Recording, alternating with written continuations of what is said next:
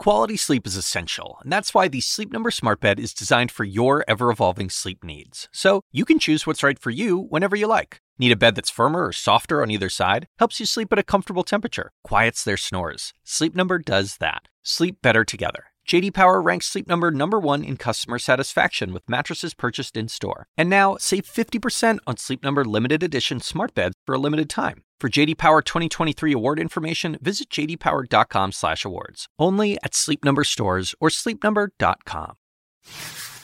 President Trump today denying that his racist tweets were racist. The lead starts right now. Can't stop, won't stop. President Trump continuing to say Democratic congresswomen of color should go back where they came from, even though 3 of the 4 he seems to be targeting are from the U.S., and all 4 are American citizens. The latest on yet another standard of basic decency and American values shattered. Also, GOP MIA, if you're looking for Republicans to condemn these hateful tweets, you're not going to find a lot of takers. 2020 Democratic candidate Cory Booker will react this hour. Plus, a shocking and upsetting murder mystery. The founder of an African-American history museum found dead in the trunk of a car. What the autopsy results reveal. Welcome to the lead. I'm Jake Tapper. We begin with the politics lead. Today, President Trump is not backing away from his stunningly racist attack on a group of minority members of Congress. Instead, he's trying to defend it, denying it was racist and spewing even more divisiveness. These are people that, in my opinion, hate our country. All I'm saying that if they're not happy here, they can leave. They can leave. And you know what? I'm sure that there'll be many people that won't miss them. Yesterday, Mr. Trump tweeted that progressive Democratic congresswomen who, quote, originally came from countries whose governments are a complete and total catastrophe, unquote, should, quote, go back and help fix the totally broken and crime-infested places from which they came, then come back and show us how it's done. These places need your help badly. You can't leave fast enough, unquote. President Trump seemed to be referencing Congresswoman Alexandria Ocasio-Cortez, Rashida Tlaib, and Ayanna Pressley, who were born in New York City, Detroit, and Cincinnati, respectively, as well as Congresswoman Ilhan Omar, who came to the U.S. as a child, a refugee from Somalia. She's been a U.S. citizen since she was a teenager, longer than the First Lady. We are expecting to hear from those 4 members of Congress soon, as some Republicans, now a day later, are beginning to condemn the racist tweets. Many have stayed silent or even tried to play dumb, as demonstrated by acting U.S. Citizenship and Immigration Services Director Ken Cuccinelli. What did you think of that tweet?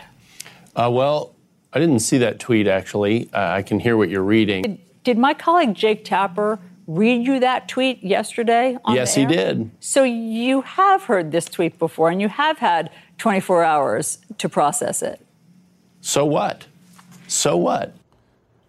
That's one approach, I guess. Another approach has been to say the president was only giving voice to frustrations with sentiments that the 4 congresswomen, perhaps especially Congresswoman Omar, have expressed. The idea, I suppose, being that Congresswoman Omar has said things that people find offensive, even occasionally bigoted. Therefore, it's okay to be bigoted to her.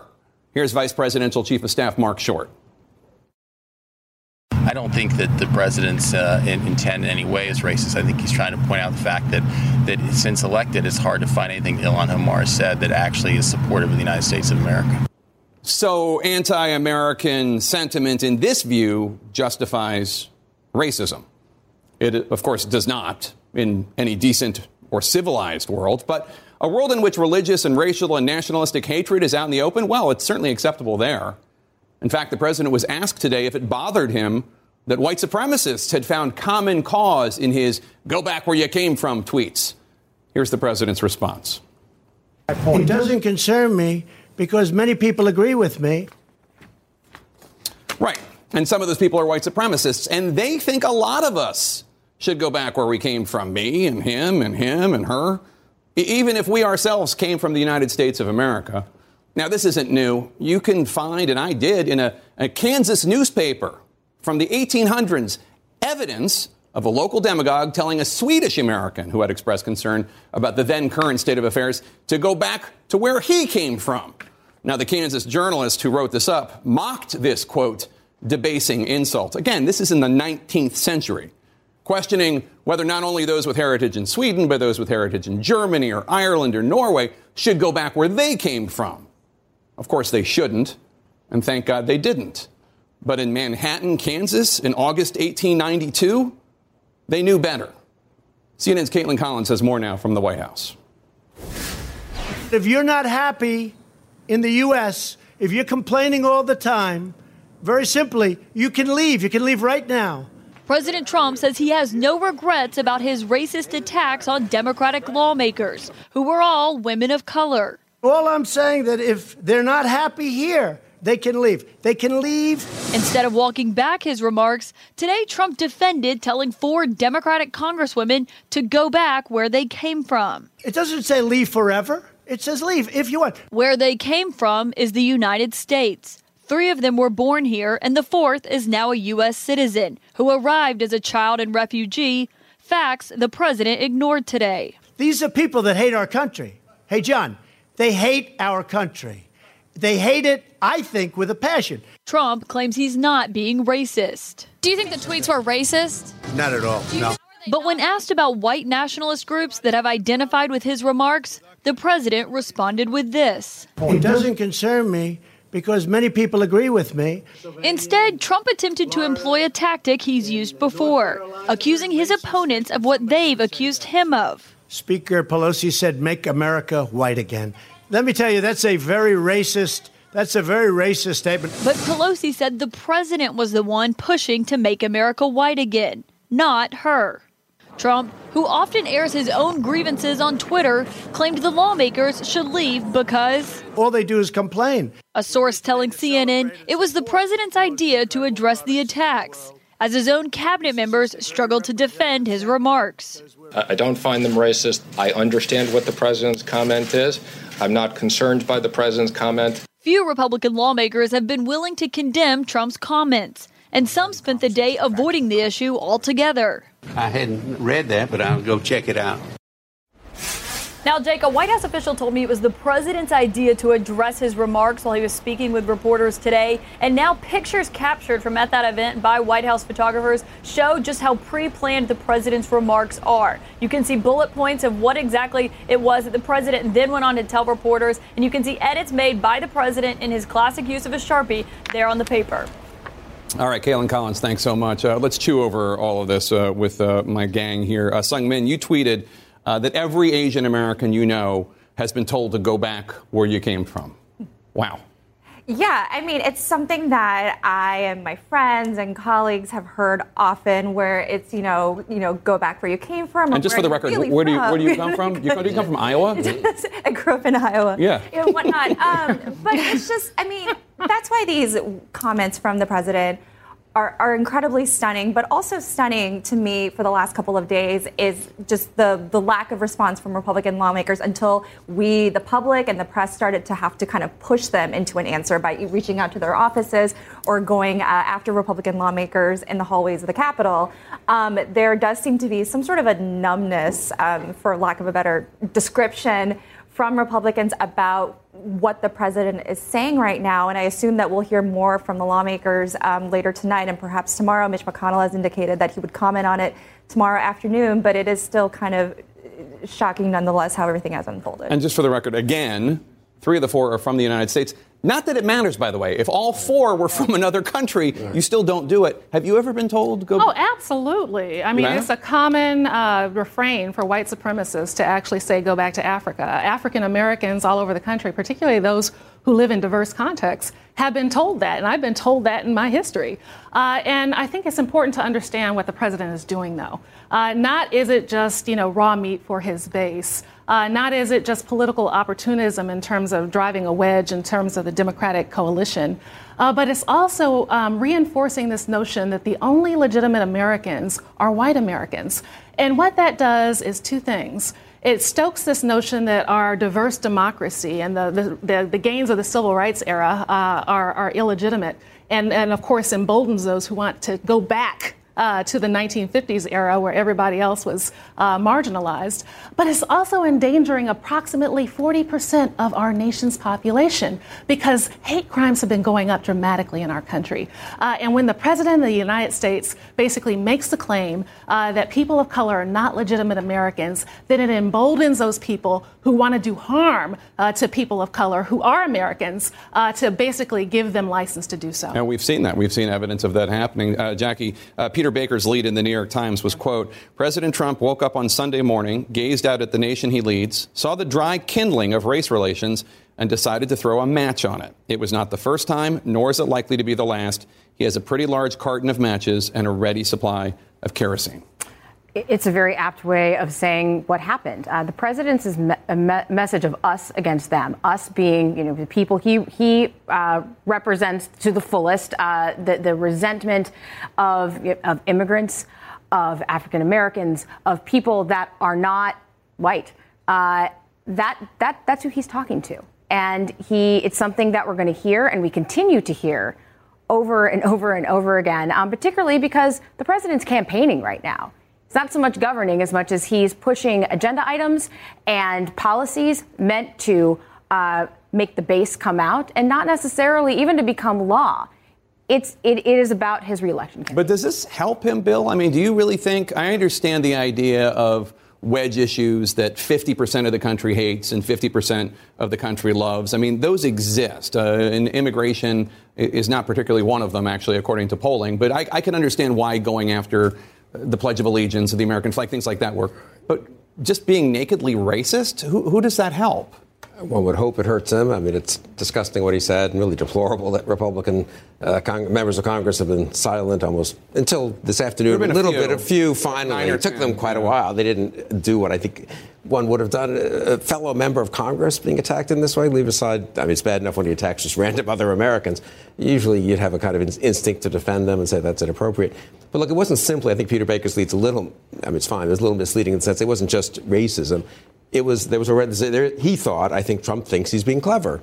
And I hope he's not. But, and the reason is Nancy Pelosi was in a fight with AOC and Ilhan Omar and the rest of them. Yeah. And they are a face of the Democrat. They are to the left of most of the Democratic Party and probably scare some swing voters if swing voters can be persuaded that is the Democratic Party. That's what he's doing. I mean, he is a racist, or he's at least willing to very recklessly and irresponsibly play the card of racism. He certainly has no compunctions about that. I don't know that he's an old-fashioned Southern racist who wakes up in the morning hating or despising or having contempt for African Americans. I think he just is totally unembarrassed by playing that card. But he thinks he's being clever politically. This has now got making the AOC surround and just embrace these four people. Right. I hope he's wrong, but that's what he's trying. I mean, he's even complicating it even further by bringing in anti-Semitism and the whole notion that religion somehow plays into this. He's really trying to actually burst apart the Democratic coalition in anticipation of 2020. That being said, we've got to realize that actually he's a part of, and his family has been historically racist. If you look at the example of his father and what they did with housing in New York City, there is a track record there where you actually have to believe that the core of Donald J. Trump is racist. And the fact his father was sued for discriminating in housing in the 1970s. And the fact that he hired people in the White House who have had white supremacist sympathies, who have been out there actually stoking the white supremacist base, not only here in America, but also in Western Europe, should not be ignored. There is a larger paradigm at play here, a larger strategy, and that is to, basically embrace, this whole notion of the Aryan supremacy that we've seen throughout Western history, but we're now seeing implemented by one of the two major political parties in the United States right here, right now. All right. And of course, we welcome a Republican to come on the show and talk about this issue. We have a Republican, but a Republican office holder. We have not had any luck of booking any. Coming up next, everyone stick around, reaction to the president's racist remarks from 2020 presidential candidate Senator Cory Booker, plus the new rule from the Trump administration making it a lot harder for people to seek asylum here in the U.S. Stay with us. In our politics lead, a slow molasses-like trickle of criticism coming from House and Senate Republicans after President Trump told progressive Democratic congresswomen, all American citizens, all of color, to go back to their, quote, crime-infested home countries with corrupt governments. Of course, their home country is the United States, Mr. President. We expect to hear soon from the 4 Democratic congresswomen at the center of this controversy. CNN's Phil Mattingly's on Capitol Hill. And Phil, the bigotry inherent in the expression, go back where you came from, it's pretty clear, it's pretty ugly. You might think this would be an easy thing for Republican office holders to condemn. Yeah, and yet, Jake, throughout the course of yesterday and actually through the first half of today, you didn't hear much at all. That started to shift after the president's press conference where he tripled or quadrupled down on his statements, and you started to see at least a slow stream of statements coming out from Republican lawmakers. Not a lot of Republican lawmakers right now, about a dozen to 15 lawmakers calling it divisive, saying it was wrong, saying it was a bad approach, if you will. You also, at least to this point, however, have not heard from any of the top members of House or Senate Republican leadership. I just spoke to Senate Majority Leader Mitch McConnell a short while ago. He said he would address it tomorrow in his weekly press conference. We did hear from Senator Roy Blunt, a member of Senate leadership, who said, quote, in a statement, just because the so-called squad constantly insults and attacks the president isn't a reason to adopt their unacceptable tactics. Now, the backstory, to the extent there is one right now, Jake, at least from what I've been told, is there's been no messaging guidance sent out to rank and file Republican members. And they are doing what we've seen repeatedly over the course of the last several years, the delicate dance of trying not to do something that will upset the president, but still try and weigh in if they can. That doesn't always work particularly well, particularly in a situation like this. One lawmaker, however, was not waiting and did not hedge his words at all. That was Republican Congressman from Texas, Will Hurd. Take a listen. The tweets are racist and xenophobic. They're also inaccurate. It's behavior that's unbecoming of a president of the United States and a leader of the free world. Now, Jake, very few following that lead, and I will tell you, I've had several Republican aides and a few Republican lawmakers say they're willing to talk on background about their true feelings about this, but the reality is on something like this, if you're not willing to put your name on it, to be frank, there's no reason for us to broadcast it, in my view. Jake? Profiles in Courage on Capitol Hill. Phil Mattingly, thanks so much. Joining me now on the phone is New Jersey Democratic Senator and 2020 presidential candidate Cory Booker. Senator Booker, thanks so much for joining us. I know you're running around Iowa. It's tough to get you on the phone, so I appreciate it. The president denied his attack was racist. Take a listen to what he had to say. And all I'm saying that if they're not happy here, they can leave. They can leave. And you know what? I'm sure that there'll be many people that won't miss them. What's your reaction to that? My reaction is that this is clearly bigoted, vile, dangerous language. This is a president that's trafficking in the same kind of toxic tropes that white supremacists use on their platforms. What they proffer to try to not just divide this country, but attack Americans. I never imagined that I would hear language like this coming from a president of the United States, endangering, frankly, if you look at the kind of white supremacist violent attack that we've seen in this country, he is literally fanning the flames of racial violence. And to me, this is outrageous and unacceptable, and it is driving deep hurt and divisions in our country. The president should be a uniter, should bring our country together, should remind us the lines that divide us are not as strong as the ties that bind us. And dear God, he is ripping at the fabric of our country for his own political gain and proffering a brand of racism that we should hope this will be the last time we ever hear that kind of language from a United States president. Well, that's interesting that you mentioned that he's doing it for his own political gain, because the president continued his attacks today on Twitter. He wrote, quote, if Democrats want to unite around the foul language and racist hatred spewed from the mouths and actions of these very unpopular and unrepresentative congresswomen, it will be interesting to see how it plays out, unquote. Do you think that the president going after these women in such a nakedly racist way might be effective for the president in rallying his base and getting reelected? No. I have faith in this nation. I have faith in who we are. I just believe that this is not only going to be a strategy that leads to his political demise, but it's going to rise up the conscience of this country to fight him and these sentiments in our country. This is a time where Americans, it turns their stomach. I know this from Republicans. This is vile trafficking in hatred and bigotry and divisiveness, and it will not work. We've had it before in our country. We've seen it from the Know Nothing Party against Irish and Italians. We've seen it from national radio hosts like Father Conklin and their anti-Semitic screeds. We've seen this brand of demagoguery and hatred before, and they have always been taken down, not by any individual party, but by the good conscience of Americans that rose up and said, we are better than this. This is not who we are. We are a nation that was called to put more indivisible into a one nation that's under God. Well, let me ask you, put aside for a second, if you can, the president's racist attack on these congresswomen and his record on these issues. Democrats have found issues with things that Congresswoman Omar and Congresswoman Tlaib have said. Some of your supporters have said that they've made bigoted comments, certainly anti-Semitic. What do you say to a voter who says, hey, you know what, Senator Booker, I am so offended by what President Trump said, but I've also been offended by things I've heard from Democrats like Omar and Tlaib. I'm offended by things I've heard from Farrakhan, who a lot of Democrats are friendly with. What do you have to say about that? I actually don't agree with what you said.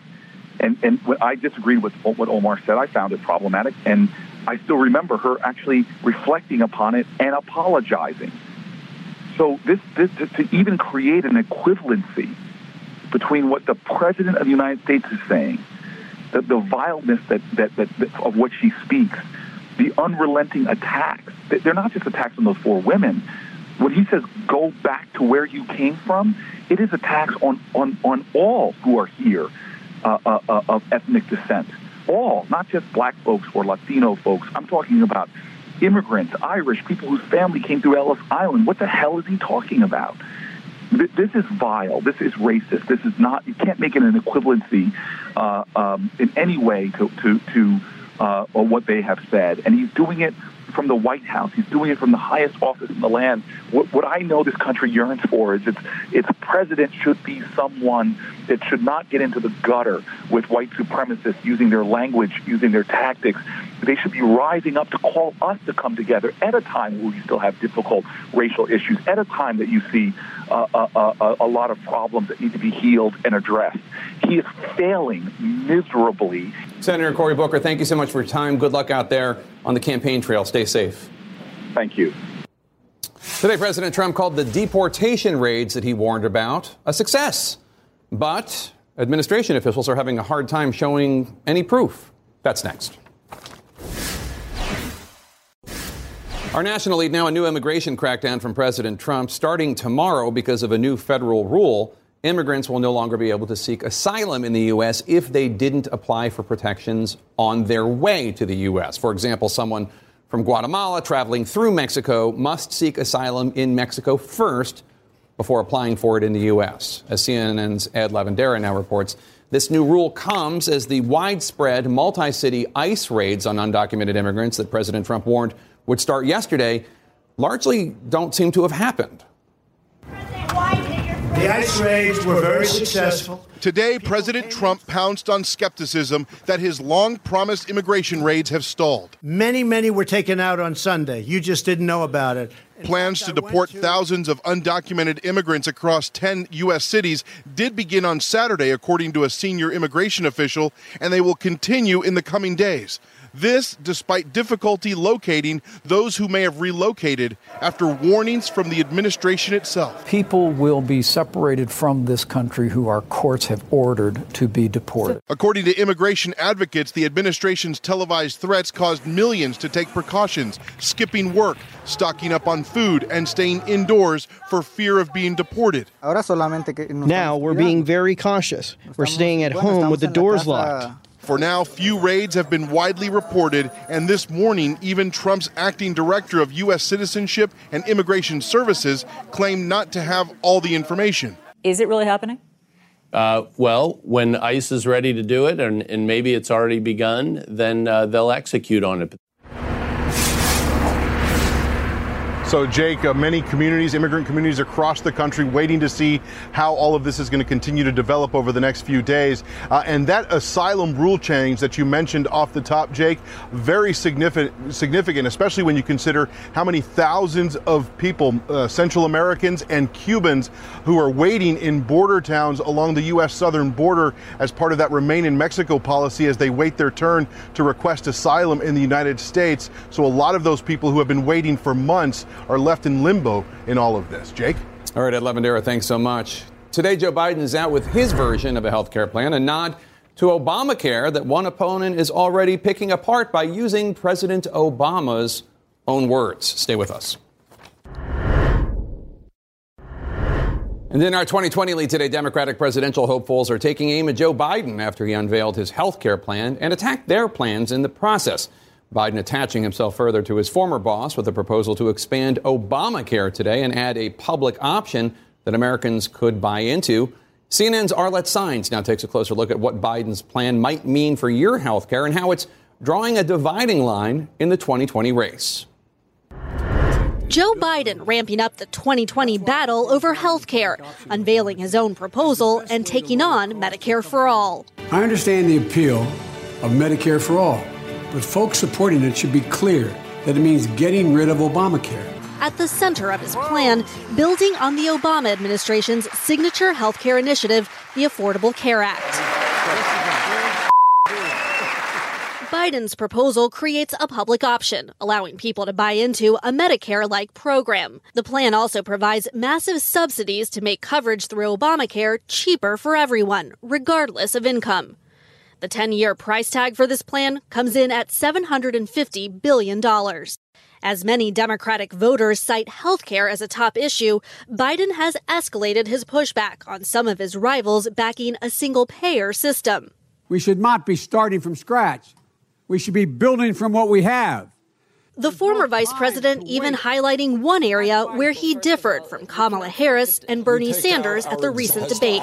The question was asked whether we support eliminating private health insurance.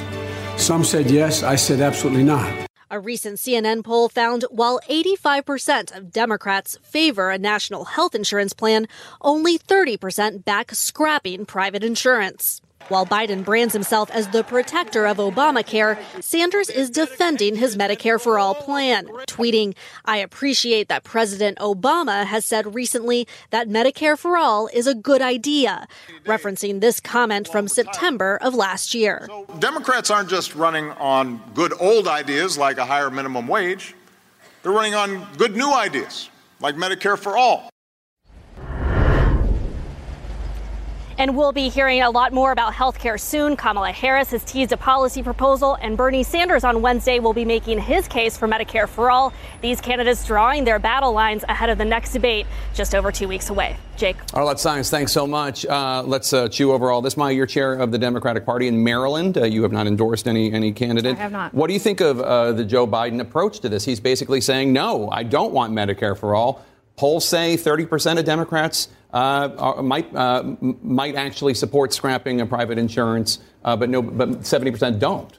So this is about the politics of incrementalism versus, going wholeheartedly at the issue. And what they're arguing about is whether or not to embrace a social insurance system where the cost of administering health care to people across America can be done effectively and efficiently at low cost, or allowing the role of private companies, profit-making companies, to continue at the expense of full coverage for Americans. And so the question becomes one of, what position do you take? Historically, when the market has failed, and when it comes to healthcare, the market has failed, we have, at times in our history, like the creation of Social Security, embraced social insurance as a strategy and Medicare as a strategy, because at one time in our history, companies weren't providing insurance to older Americans. Right. So what we have now is the debate is happening here and now. Are you an incrementalist? If so, you go with Joe Biden. If you believe that people should have health care now and that we should do it the most effectively and efficiently, then you've got options with Senator Warren. You've got options with Bernie Sanders, Kamala Harris, et cetera. What do you make of this debate?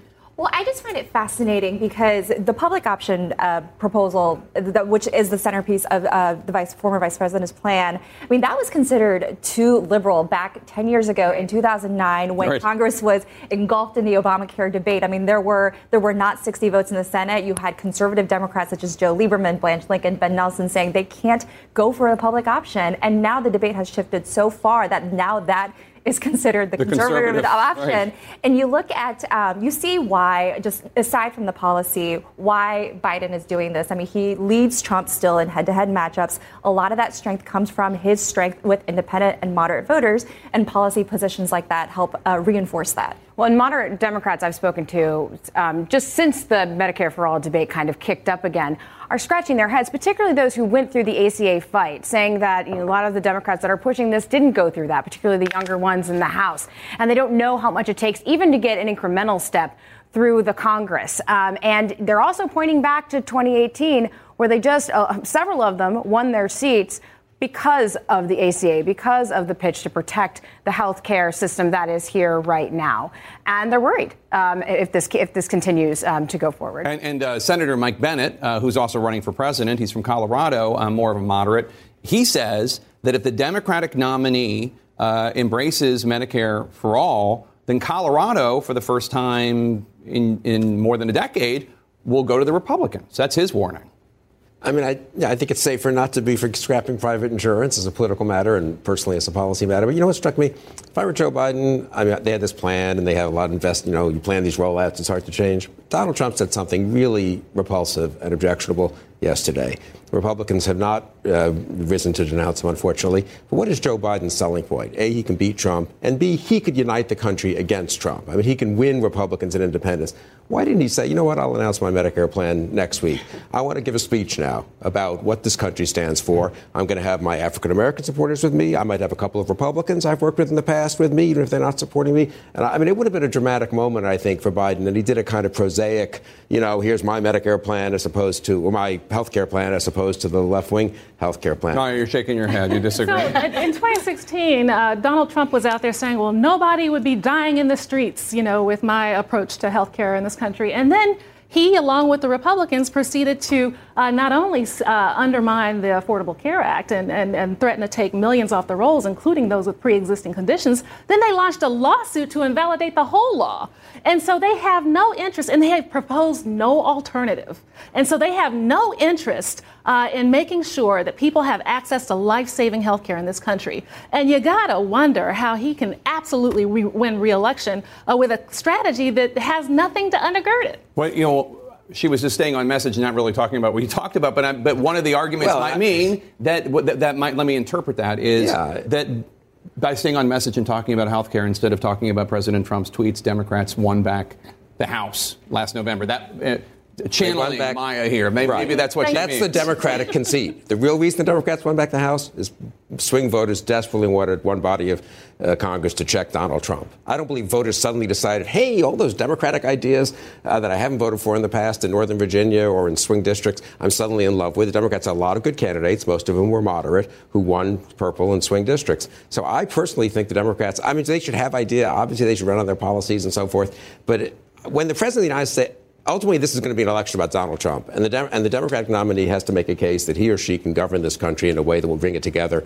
as opposed to Donald Trump. I think that would attract independent voters more than some really complex debate about exactly which version of Obamacare or Medicare for all is better. All right, everyone stick around. Find out which Democratic candidates are going to be facing off against each other on the night of the next debates. Watch the draw for the CNN Democratic debates. That's this Thursday night at 8 o'clock Eastern. Then on July 30th and 31st, it's the CNN Democratic presidential debates. 10 candidates each night, moderated by Dana Bash, Don Lemon, and myself, live from Detroit here on CNN. Coming up, the lavish stash found in a locked safe that has prosecutors worried that Jeffrey Epstein could try to skip bail. That's next. International lead now: cash, diamonds, and an expired Saudi passport, all removed from a safe inside the Manhattan mansion of accused sex trafficker Jeffrey Epstein, according to prosecutors. In court today, the prosecution argued that the 66-year-old should be denied bail, citing the severity of the charges, the strong evidence against him, his wealth, and the fact that he seems a, quote, extreme flight risk. Prosecutors say the foreign passport had Epstein's photo, but a different name in it.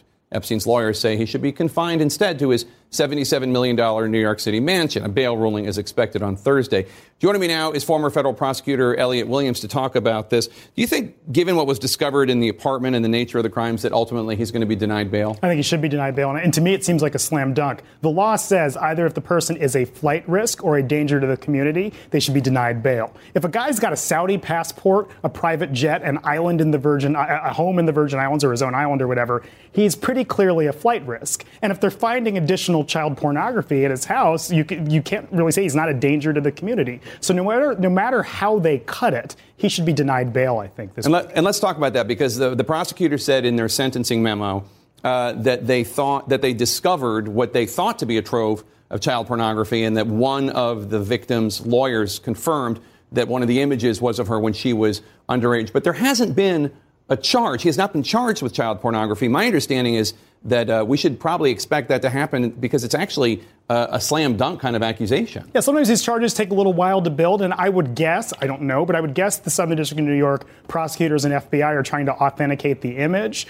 Clearly, you know who possessed it, you know it was him, but you just have to make sure that it's something you can charge as a crime. But I think they're building a case, and it carries an enormous penalty, because often they stack the penalties on top of each other, each 5-year mandatory minimum for the possession of some of these images. So if they bring the charges, he's definitely going to go away for a long time, I think. And one of the things that's so stunning about the contrasting the way that this case in the Southern District of New York by U.S. Attorney Jeff Berman versus the way that former U.S. Attorney Alex Acosta, who resigned last week as Labor Secretary, the way he did it, Julie Brown, the great reporter from the Miami Herald who broke a lot of this wide open, says that when the Palm Beach police back 10 years ago or whenever went to Epstein's house, all the computers were gone, which the interpretation was somebody had tipped him off, either in the Palm Beach State Attorney's Office, Mr. Critcher, or the local police, whatever. So the computers were gone, and ultimately, U.S. Attorney Acosta and the FBI never got